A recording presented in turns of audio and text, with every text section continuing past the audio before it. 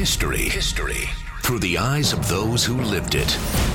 This is Hometown Heroes, presented on the air and online by Provident Payments, proudly honoring the men and women whose service and sacrifice have secured our freedom. Now, the host of Hometown Heroes, Paul Leffler. Welcome to another edition of Hometown Heroes, the program that reminds you no matter where you live in this great country of ours, no matter how big or how small your hometown might be, there are stories there that should not go untold, and they don't have to go untold as long as we're willing to do something about it. Take a little time, ask a few questions, and listen. You might just be amazed by what some of your neighbors have to say. The idea behind this show is to honor our veterans for their service and sacrifice, to preserve their stories so we never forget the price that's been paid for our freedom. And as a result, not only are we educated, not only are we entertained, but so often we find inspiration through the memories, the experiences, the perspective that ends up being shared here. We almost always hear from American veterans of World War II, but today we're going to get a little different twist. Our guest was up against the Nazi regime and probably got to see how the enemy operated just as intimately, if not more so, as any American GI in Europe. But his opposition to Hitler and his henchmen came as a member of the Dutch underground. At 90 years old, Dutch Vrijhof is still incredibly active. Perhaps you've even purchased a vehicle from him in California's Kings County, where he's been operating as a car wholesaler for decades. He's a mechanic, he's a rock hound.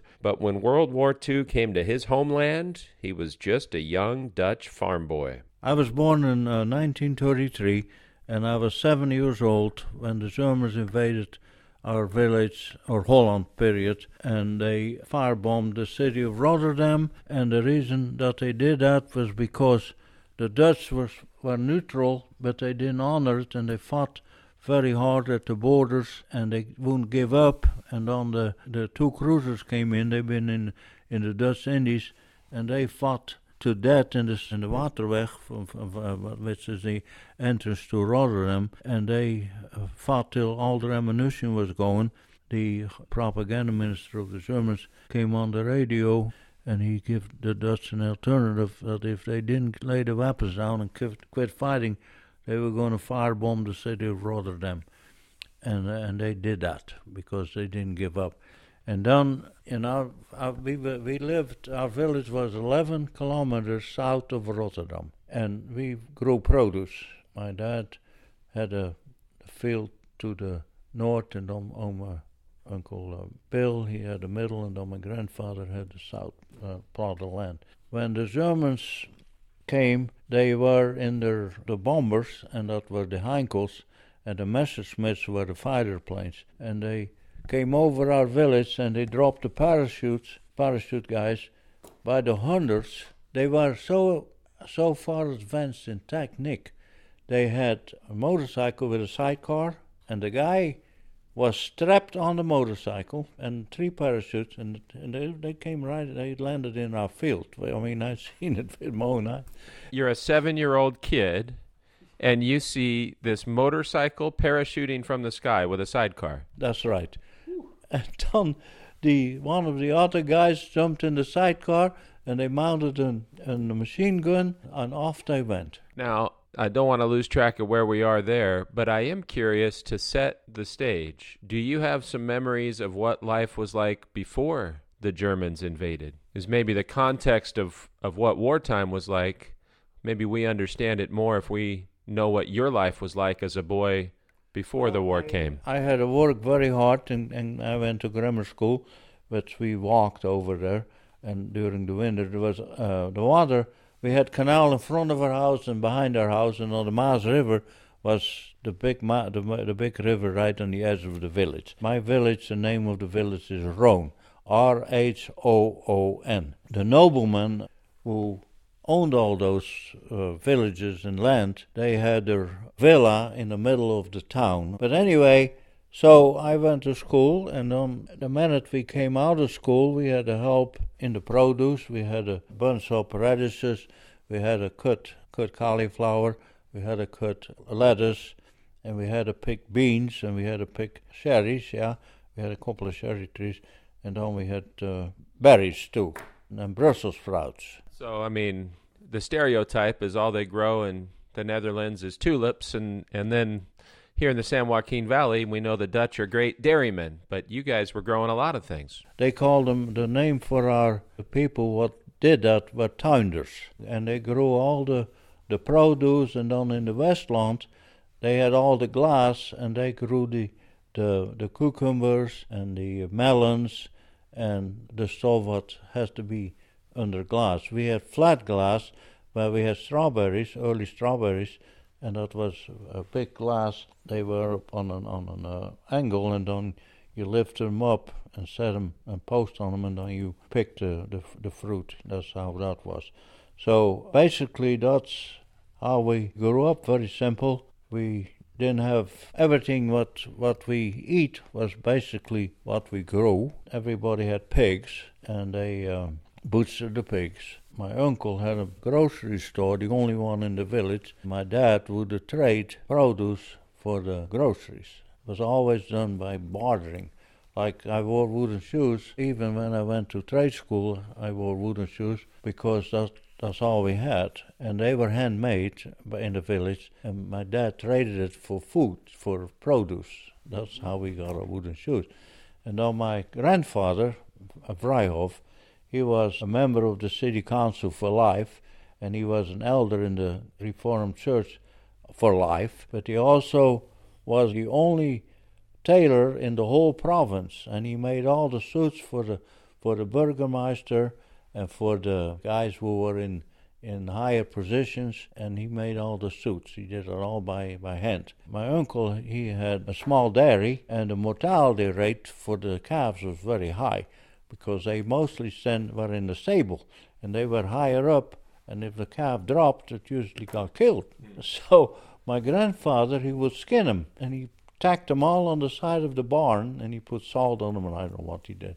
And he made leather out of it. He made insteps for our wooden shoes, and that's how I had to leave my wooden shoes in the basement at the trade school, because I was not allowed to get into the classrooms with wooden shoes. So he made those insteps, and that's how I went to the classroom. I love the ingenuity. I'm just curious, and I know that's a long time ago, but had you grown up hearing stories about World War I? Was war even something that was real to you before it came to you there in Holland? No, in school we've learned about World War I, and we also learned, we had to learn about the Boer War. That was in South Africa. And Paul Kruger was a buddy of my Uncle Van der Noot. My Uncle Van der Noot, Mom's family, Mom was raised in an upper cent, and he was a very successful businessman, had a big business. The tradition was, and some of the Dutchmen will know about it, but my grandfather Van der Noot and grandfather Vrijhof, they got together and they decided that my mom had to marry my dad.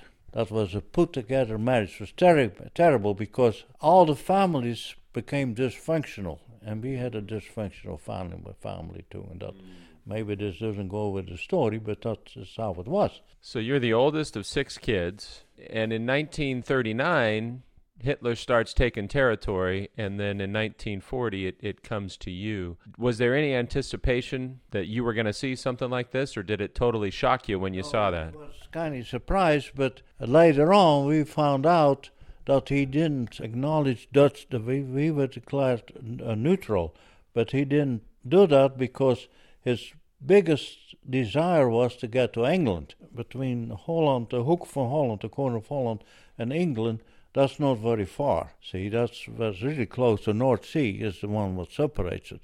And that was Hitler's deal to get to England. That was his biggest enemy. And after he already conquered Hungary and Yugoslavia and Poland and all those countries. And then he went into Belgium and into Luxembourg and then into Holland. And then France put up quite a fight, but they eventually got run over too.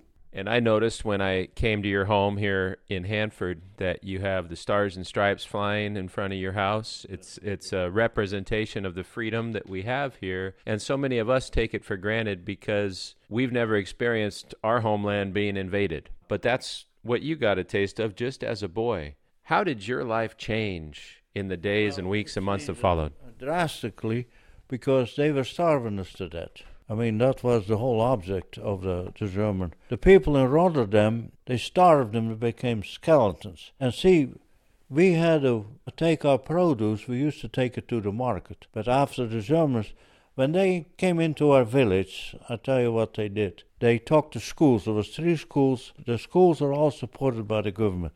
We had the Catholic school, the public school, and the Christian school. I went to Christian school.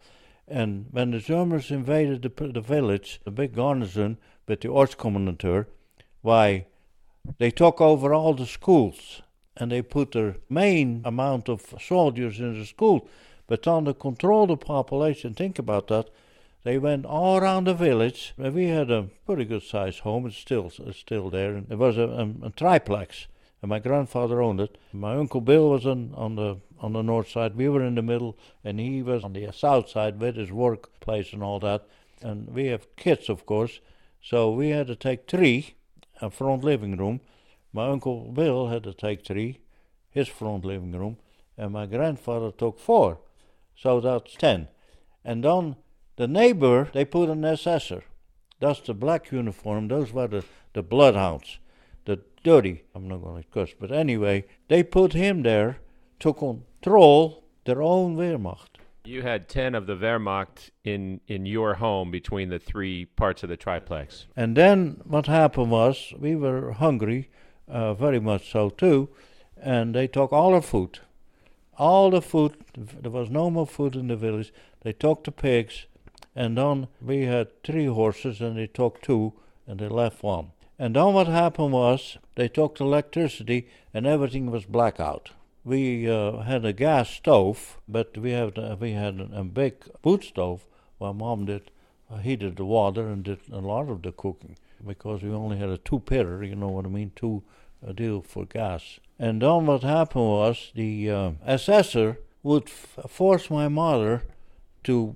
They had boots with around their. There was a cap like that into their boot, right. And they had Mom had to polish them. He brought over the material, and it had to be polished so you can see your face in it. And then he would bring a beefsteak. Can you think about that? And Mom had to cook it for him at the wood stove, and the smells made the water run out of our mouth, and we were really hungry. We dug the roots for the willow trees. The willows had soft roots, and you can never sweet, and we would eat those. And then Mom made cakes out of beet pulp, because they grew sugar beets for the cows. They crushed them up, and Mom used to take the pulp with lard, and that's what we eat, stayed alive on. So, I mean, this sounds like psychological and emotional torture here. You're eating roots from the ground and beet pulp to stay alive, just to survive, and the SS officer is forcing your mom to cook a steak while you all smell it. So he's just kind of rubbing it in your nose. Absolutely. And then that shows you, during the occupation, we had to go to school, and we had to go to the Reformed Church. See, our village wasn't the Bentings, the princes, and that was all royalty what owned all those villages in Holland, okay? The Bentings owned our village. We had a castle, a real castle with everything, yeah. And we had a big state church, which was a Reformed church from the Queen. And that church, all the noblemen that had died, they were all buried in the church. And the gravestones were really tough, with the names in there. And we had to sit backwards with our knees on the stones and right on the benches, and they put a blackboard up there. That's how we went to school, really. Because the German forces had taken over all the school buildings. Every one of them. And they had a lot of horses, and they used the Mongolian prisoners of war to take care of their horses and cook their potatoes. Yeah. So you're taking this in as a 7-year-old, turning 8 and 9 as the war goes on. I can't imagine what that's like. I mean, it seems to me it would be easy to be afraid, to be demoralized, to lose hope. What were those years like for you and your family? Well, it was a very stressful thing for us, because in the second year, the Dirties, they started to go after the Jews.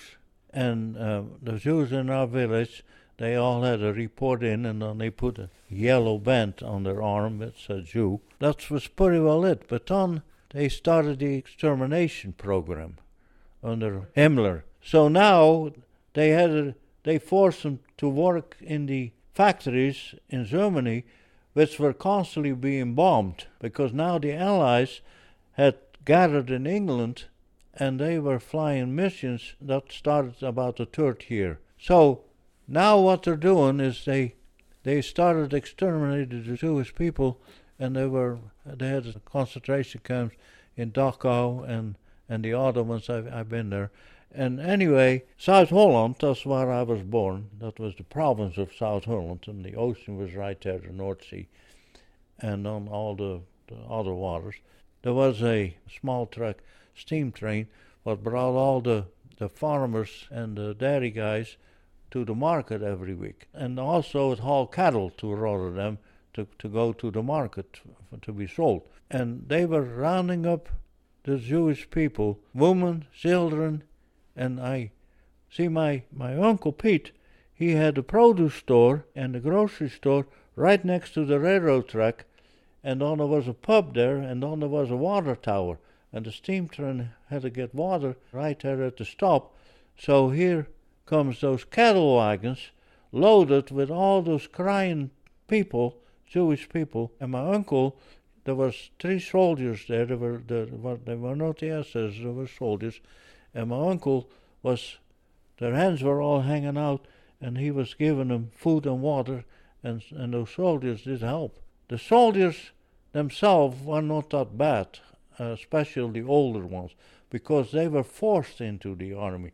But the Hitler Youth, that was the fanatics.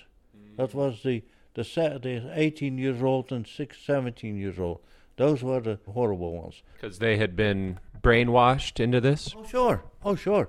The Hitler, he was raising Edelgermanen, and he had breeding farms. There was one close to our village. He had a pure German woman, blue-eyed, and on the officers, the pure officers, they bred them, and on those kids were all raised under the regime.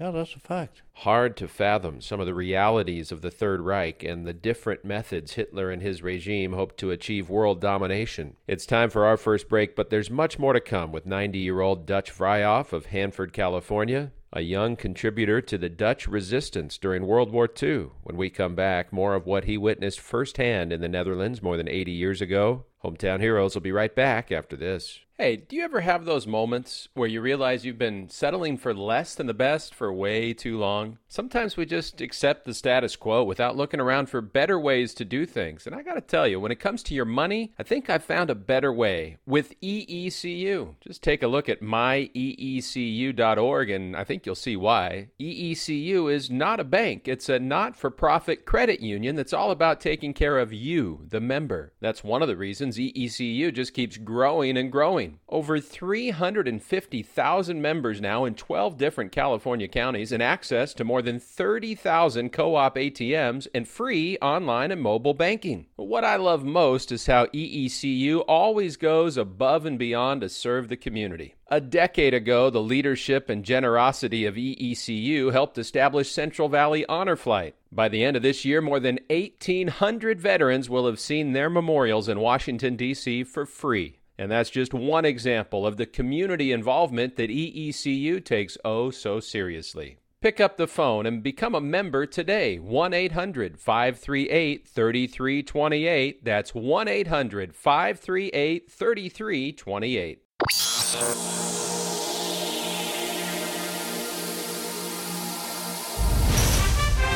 Proudly presented by Provident Payments, this is Hometown Heroes, celebrating everyday Americans who answer the call of duty. Welcome back to Hometown Heroes and a haunting yet fascinating account from Dutch Vryhoff, whose world changed when Nazi forces parachuted into his village in 1940. He was just 7 at the time, but would soon be engaged in the Dutch resistance. We're going to hear much more about what that meant, but when we left off, Dutch was talking about the time period when he became aware of what Hitler's regime was doing to his friends, his neighbors, and countrymen of Jewish ancestry. when you would go to your uncle's market there next to the train tracks, you actually saw this happening? With my own eyes. Oh, you better believe it. No toilet, no nothing. It was cattle wagons. Yeah. And they had them all in there. And they would transfer them in Rotterdam to the big steam train. They go right through the concentration camp and they gas them. And did you know that's what was happening to them yet? We did. Oh, yeah. The underground was really informing us, but they were taking all the youth, the young Dutch guys, to work in the factories in Germany, and a lot of them got killed too. And you mentioned them rounding up all the Jewish people, putting the yellow things on their arms, and marking them as subhuman, basically, is what Hitler was seeing them as. But when you talked about growing up, you said there was a public school, there was a Catholic school, a Reformed Christian school. So did you have any Jewish friends growing up, or no? The Jewish people which I was acquainted with, yeah, we had some Jewish boys in our class, and their parents all had businesses. They were the business people of, they were in the clothing business, a lot of them. Uh-huh. Yeah. So these are people you grew up with, and now all of a sudden you're seeing them persecuted. They're persecuted, that's absolutely true. And then, now the rest of the story is, there was the Katz, it's K-A-T-Z, a paper factory in Rotterdam, that was owned by a Jewish family. Very big factory that delivered paper all over part of Europe. And they had one girl, Rosa. The Germans were trying to get him, but the underground got him, and the Dutch fishing boats would get paid, and they would take him to England, which wasn't very far. But the German, the Kriegsmarine and the U-boats, they got a whiff of that real quick.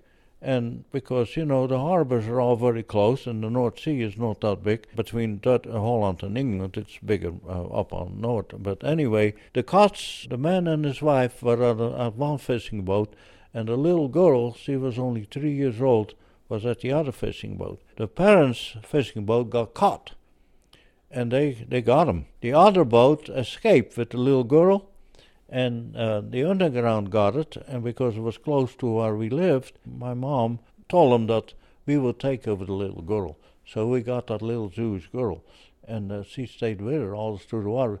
They painted her hair, and then she had my aunt, she was a seamster, she made Dutch clothes for her, and wooden shoes, and she survived. But we hid her. We grew strawberries, and we had crates, and they were all in the shed, and they made a little shelter there for her. And when the Germans came around on a patrol, then they would put her up there. You know what the penalty was? Well, that was going to be my next question, because I don't think it was a very soft penalty. The penalty for hitting a Jewish person, kid or whatever, was to burn all your possessions, and the whole family would get shot right on the spot. That was the penalty of hiding as Jewish people. And as a boy, you're aware of this? Oh, we were aware of that. Absolutely, we were aware of it. It was posted all over the village. Uh-huh. Oh, yeah. Posted all over the village. And then, so she survived. When Israel became a state, was 48. Mm-hmm. And they wanted every Jewish people to be moved to Israel. And she did. And then she kept in contact with my folks, even still over here. But anyway, then I'll tell you what murderers they were. There was a little factory in our village owned by a family. They made ropes for the ships, big ropes, and they had a field where they grew hennep. Hennep is a puppy type things, but that's what the stuff what grew. That's what they made the rope of. And that was a factory there north of town. And the Spoormaker, that was one of the guys there. He was one of my classmates. Well, anyway, in Holland you get really hard winds because of the temperature changes. And there was a pub it was on the dike, and the factory was right there on the south side of the dike, with the house where they lived, the owners of the factory. And it was all made out of brick, the factory was. Right down the street, there was a pub, and the Germans, they went on patrol. They were on patrol on bikes, and then they had their gun across their back, and there was usually 2 or 3 and they all over the village, they made a patrol.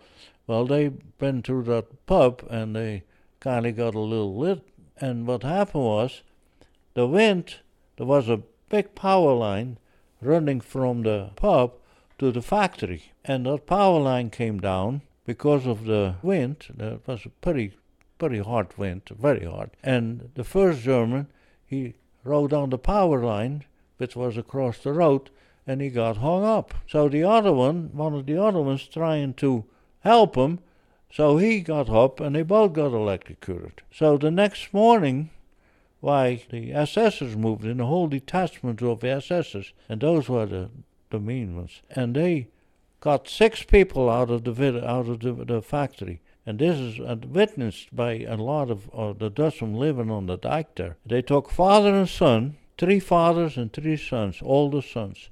They lined them up by the wall of the factory, got the woman and the kids out of the house, and they shot them all. And then they loaded them up, and they took them to the government house, the village government house, and that was right in the village next to the castle, and it was a very old, and it had marble in the front, ornaments from lions, and a big old, and they laid all 6 of them there, with the bullet holes and blood all running out of them.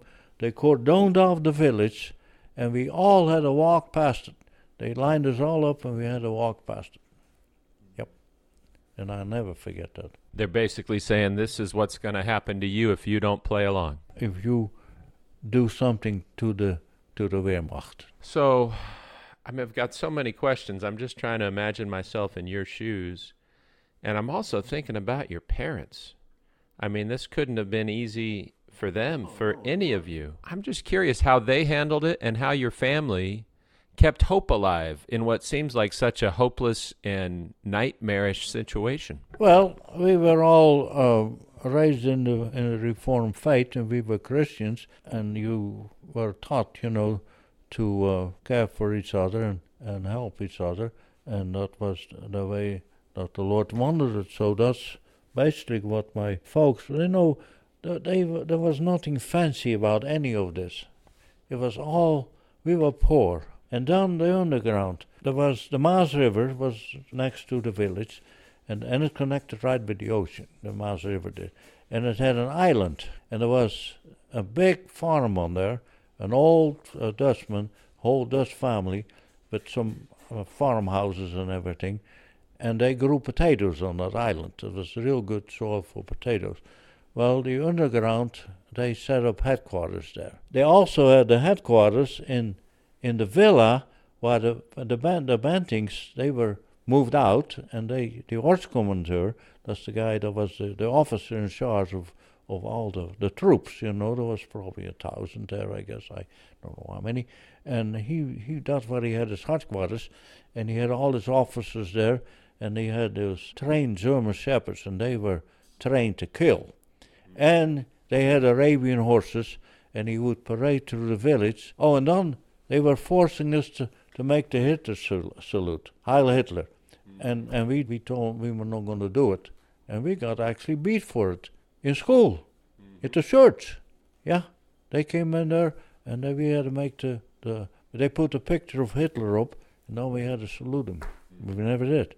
And then the underground, they had the warehouses there at the place where the noblemen were put up. They had stables and servants, and they had a big supply deal there. There was a cook there. He was a big old heavy-set cook, German cook. He cooked for the officers. The underground told us they found out that he liked the Dutch Genever, that's the Dutch whiskey. He liked that, and it was 90 proof, of course, for the people.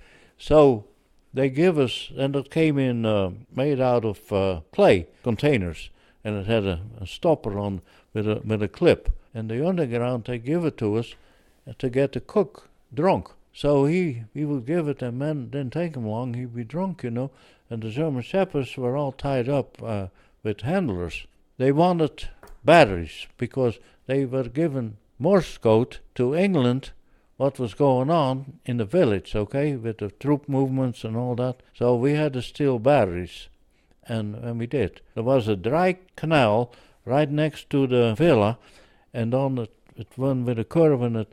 And the bakery, it had a basement, and that is where the opening from the canal went into the bakery. And that's how we did that. Well, it went from batteries, and then they had egg powder and milk powder in containers with a handle on the side, a rope handle. And we would steal that because we were starving, you know. So that went along, and it all went along for a while, I'll tell you the truth. And there was about 12 of us, and we were all kids, about, 10 years, 11 years old. And the underground had told us what to do and stay low. So we did. And, this is really not funny. But anyway, now they wanted to get some ammunition. And the ammunition was in a track. It was all in a deal. You could load a gun, and then it would just go through there. A whole string of ammunition. But there was a name for it, I can't remember. Bandoliers? Bandoliers or whatever. Yep. And it was all in cases too, So we got some of that to the underground because they had weapons and they were pulling. See, I cannot get too far out of line, but it all connects together. See, what happened was, by now, they're flying bombing matches every day. And they were the English Spitfires and the American P-38s or whatever it was. They flew God for them. But of course the German Messerschmitts, they would come and they pick an air fight, and then the air fight happened right over a village, and it was quite something to watch, And one of those Spitfires, it got shot down. And the pilot, he bailed out right smack in front of our house. There was a meadow, and he came down, and man, there was, I bet, 100 soldiers waiting for him. I still can see he had one of those flight jackets on with fur and goggles and a cap, and he had a pistol on his side.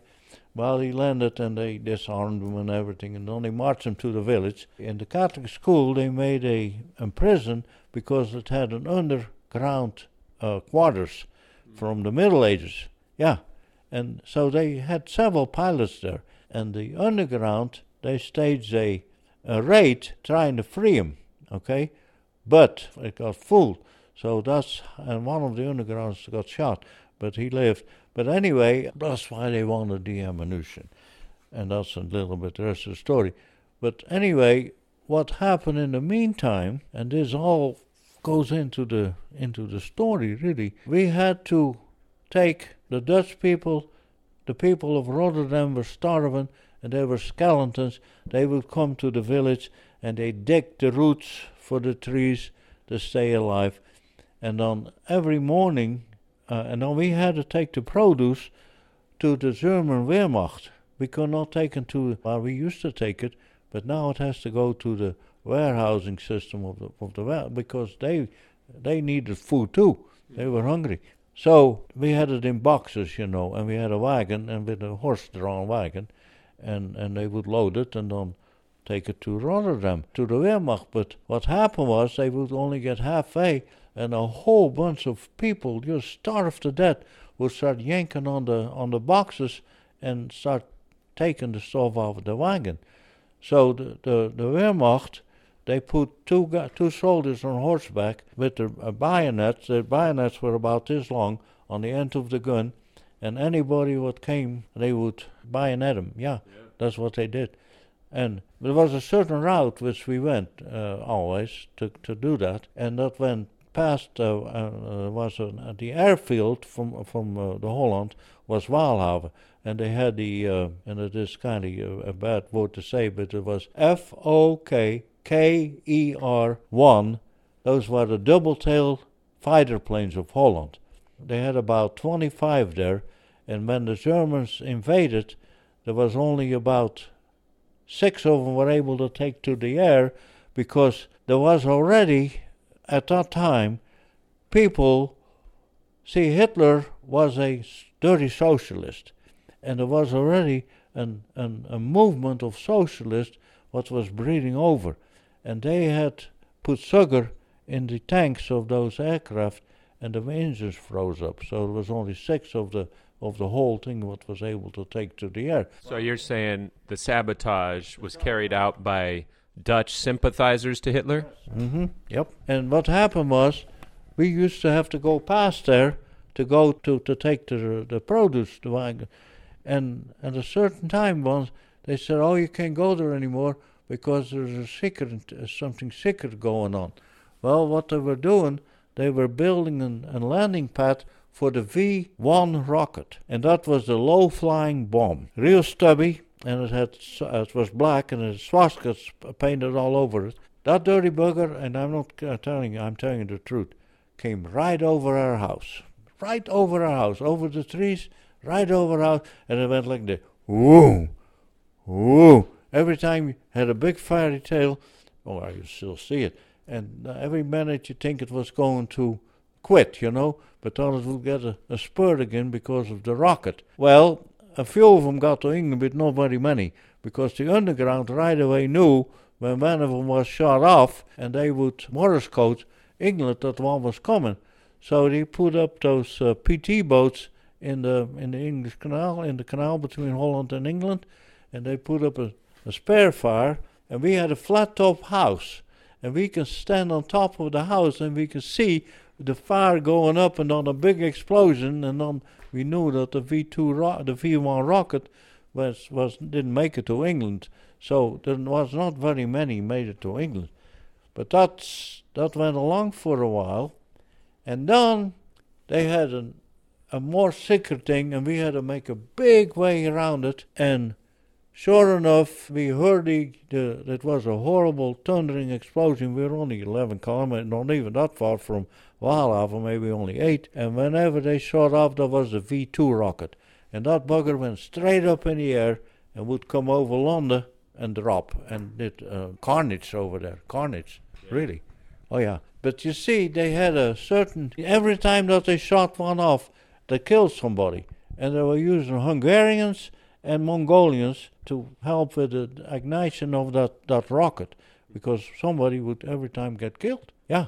And then what happened was, every night there was a train come from Germany or wherever they had their refinery. I don't know where the fuel came from, but they would bring that fuel, because it took quite a bit of fuel to fire that V2 rocket. So that went along for a while, and we can see it, and every time there was, and the whole ground shook, and we heard the detonation of the rocket being fired. And then what happened was, the Americans, we found that out from the underground. They always brought us pamphlets about the news of England. The Americans had a night glasses, and they were going to be able to fly the fighters, the Spitfire and the P-38s at night. And that's what happened.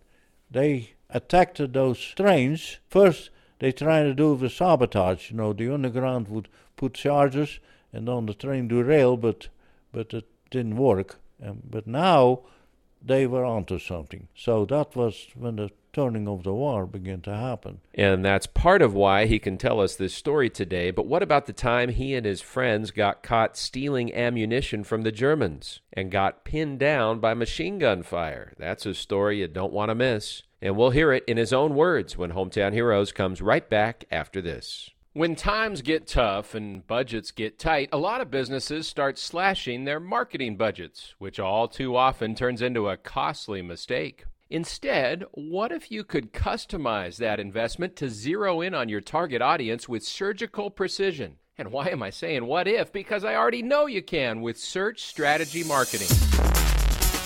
It's not about how much you spend, it's about the strategy behind it. And Search Strategy Marketing is ready to prove it to you with a free, no-obligation assessment of your current efforts. Learn how to outrank your competition with a free, customized action plan just for Hometown Heroes listeners. Just go to hometownheroesradio.com and click on that light bulb logo for Search Strategy Marketing. It doesn't matter what your business is, Search Strategy Marketing can lead you to the best way to connect with your customers. So look for that light bulb logo today at hometownheroesradio.com and plug into the power that can take your business to the next level. When prices start going up, we all look for ways to save. So here's a simple message for you. Look no further than EECU. Did you know you can finance your mortgage through EECU? How about a home equity line of credit? EECU makes HELOC loans easy. And when the car business is all over the map, the auto loan rates are as steady as can be. EECU is a not-for-profit credit union, not a bank. So the members always win. Go to myeecu.org to become a member today or call 1-800-538-3328.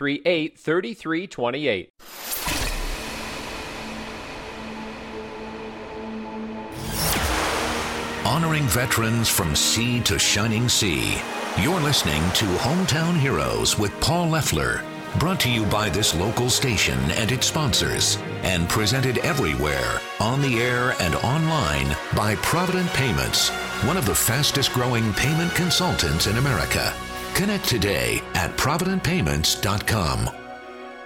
Welcome back to Hometown Heroes and an eye-opening perspective today from 90-year-old Dutch Vryhoff of Hanford, California. He was just 7 years old when the Nazi occupation of the Netherlands began, and we've heard him describe things that most of us could never imagine living through. And you've mentioned, the underground a few times, and some people may have read about it or heard different anecdotes about it, but it sounds like you and basically all your family were involved in the underground in some way, huh? We were. And the thing was, my uncle, a lot of the Dutch people, they live in Rotterdam on enormous boats.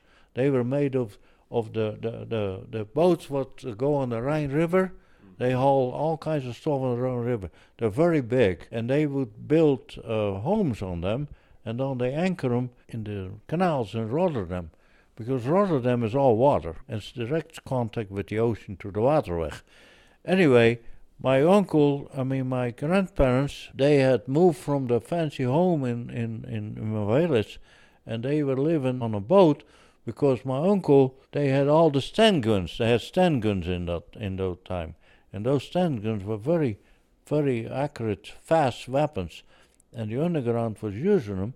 And they stored them in the belly of my grandparents' houseboat. And that was something which was almost unbelievable, but it was the truth, and he was really heavily involved. You can see him on that picture there. But anyway, when they firebombed Rotterdam, and then they came with a second wave about 2 weeks later or 3 weeks later, I can't remember, because they were still not capitulating the way they wanted them to be. So they came with a second, and they also had torpedo bombs, and they torpedo bombed my grandfather. He had a big business on the water with a runway going through it, and he served all the Chinese restaurants in Rotterdam with fish, but he also had the rights to shoot, and he had a deal where the fowl came over, the ducks and the geese, and then he had a deal where he had tame ducks, and they would make the noise, and then those would fall down, and then he would shoot them, and he would dress them out for the Chinese restaurant in a certain way. They had to be dressed out. So he had a big business. Well, he got a torpedo bomb, blew him out of the water, and it hit the ship. My grandfather and my grandmother, they were able to swim. They knew how to swim. They made it to the shore, and then they walked all the way to our village. I mean, this is mind-blowing stuff. So this is the grandfather that had all the guns stored in the bottom of his houseboat, and they bombed them? Yeah, they bombed them. And you're just a kid taking this all in, and what I hear you saying is you were risking your life every time you agreed. I forgot to tell you, when we were starting in on the ammunition one day, and it had rained. There was a little bit of water in that canal, but not much. We just had gotten 2 cases with the deals on the handle. It took 2 of us to carry them, and so there was 2 cases. There was 4 guys, and on the other guys they had some more egg powder. And all of a sudden, one of those stinking German shepherds broke loose, and he came there and he came in and trying to attack us. And of course, the guard came out there. And he'd seen what was going on. Now, you probably say you sucked this out of your tongue, but I didn't. This is a true story. This guard, he set up a machine gun, and he kept rattling it, and every time, and we were in this canal, and we had to stay down, and down they came, the several soldiers came, and they took all our stuff away, and they gave us a beating, and they let us go, and that was the truth.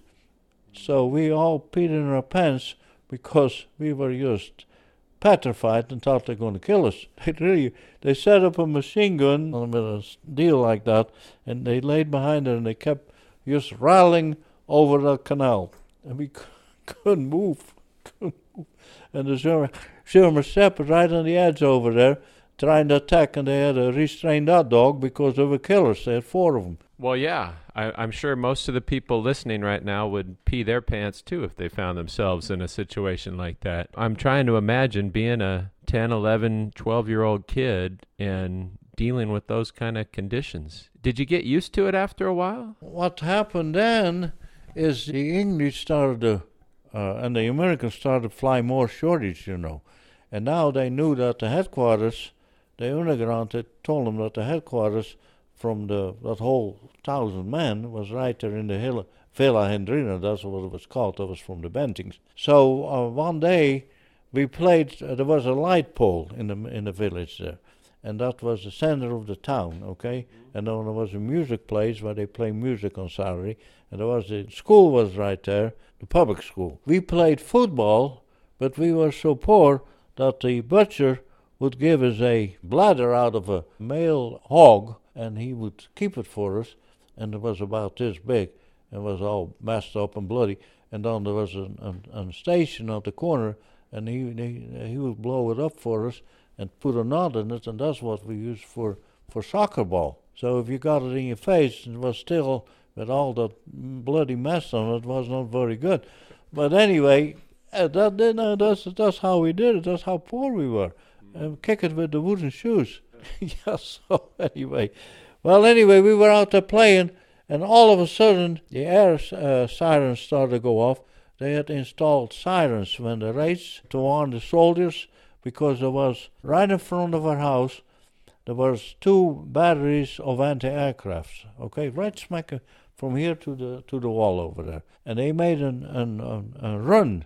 You know, they dug in the dike, and they made a run and put a roof with sods over it. And when the air raid started, they came out of the school and then they manned that anti-aircraft gun. And then they start coughing away at the Allies going over.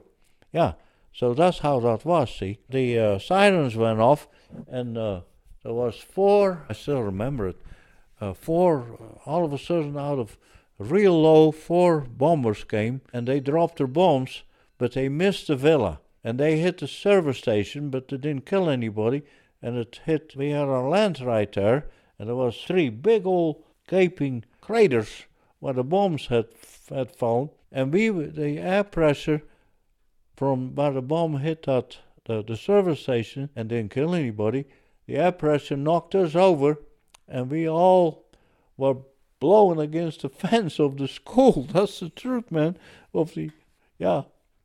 So they missed the headquarters, and then, you know, things were getting worse and worse, and then they had the fight when all the gliders landed by Arnhem, and they were trapped. The Germans were waiting for them with heavy artillery and tanks and everything. This is what we know as Operation Market Garden? Yes. All the English were with glider planes. Yeah. Hundreds of them. And they all got in a trap, and they got murdered bad. The grave over there, Marionette, the grave, you can walk for miles, nothing but graves of English and American people killed, yeah.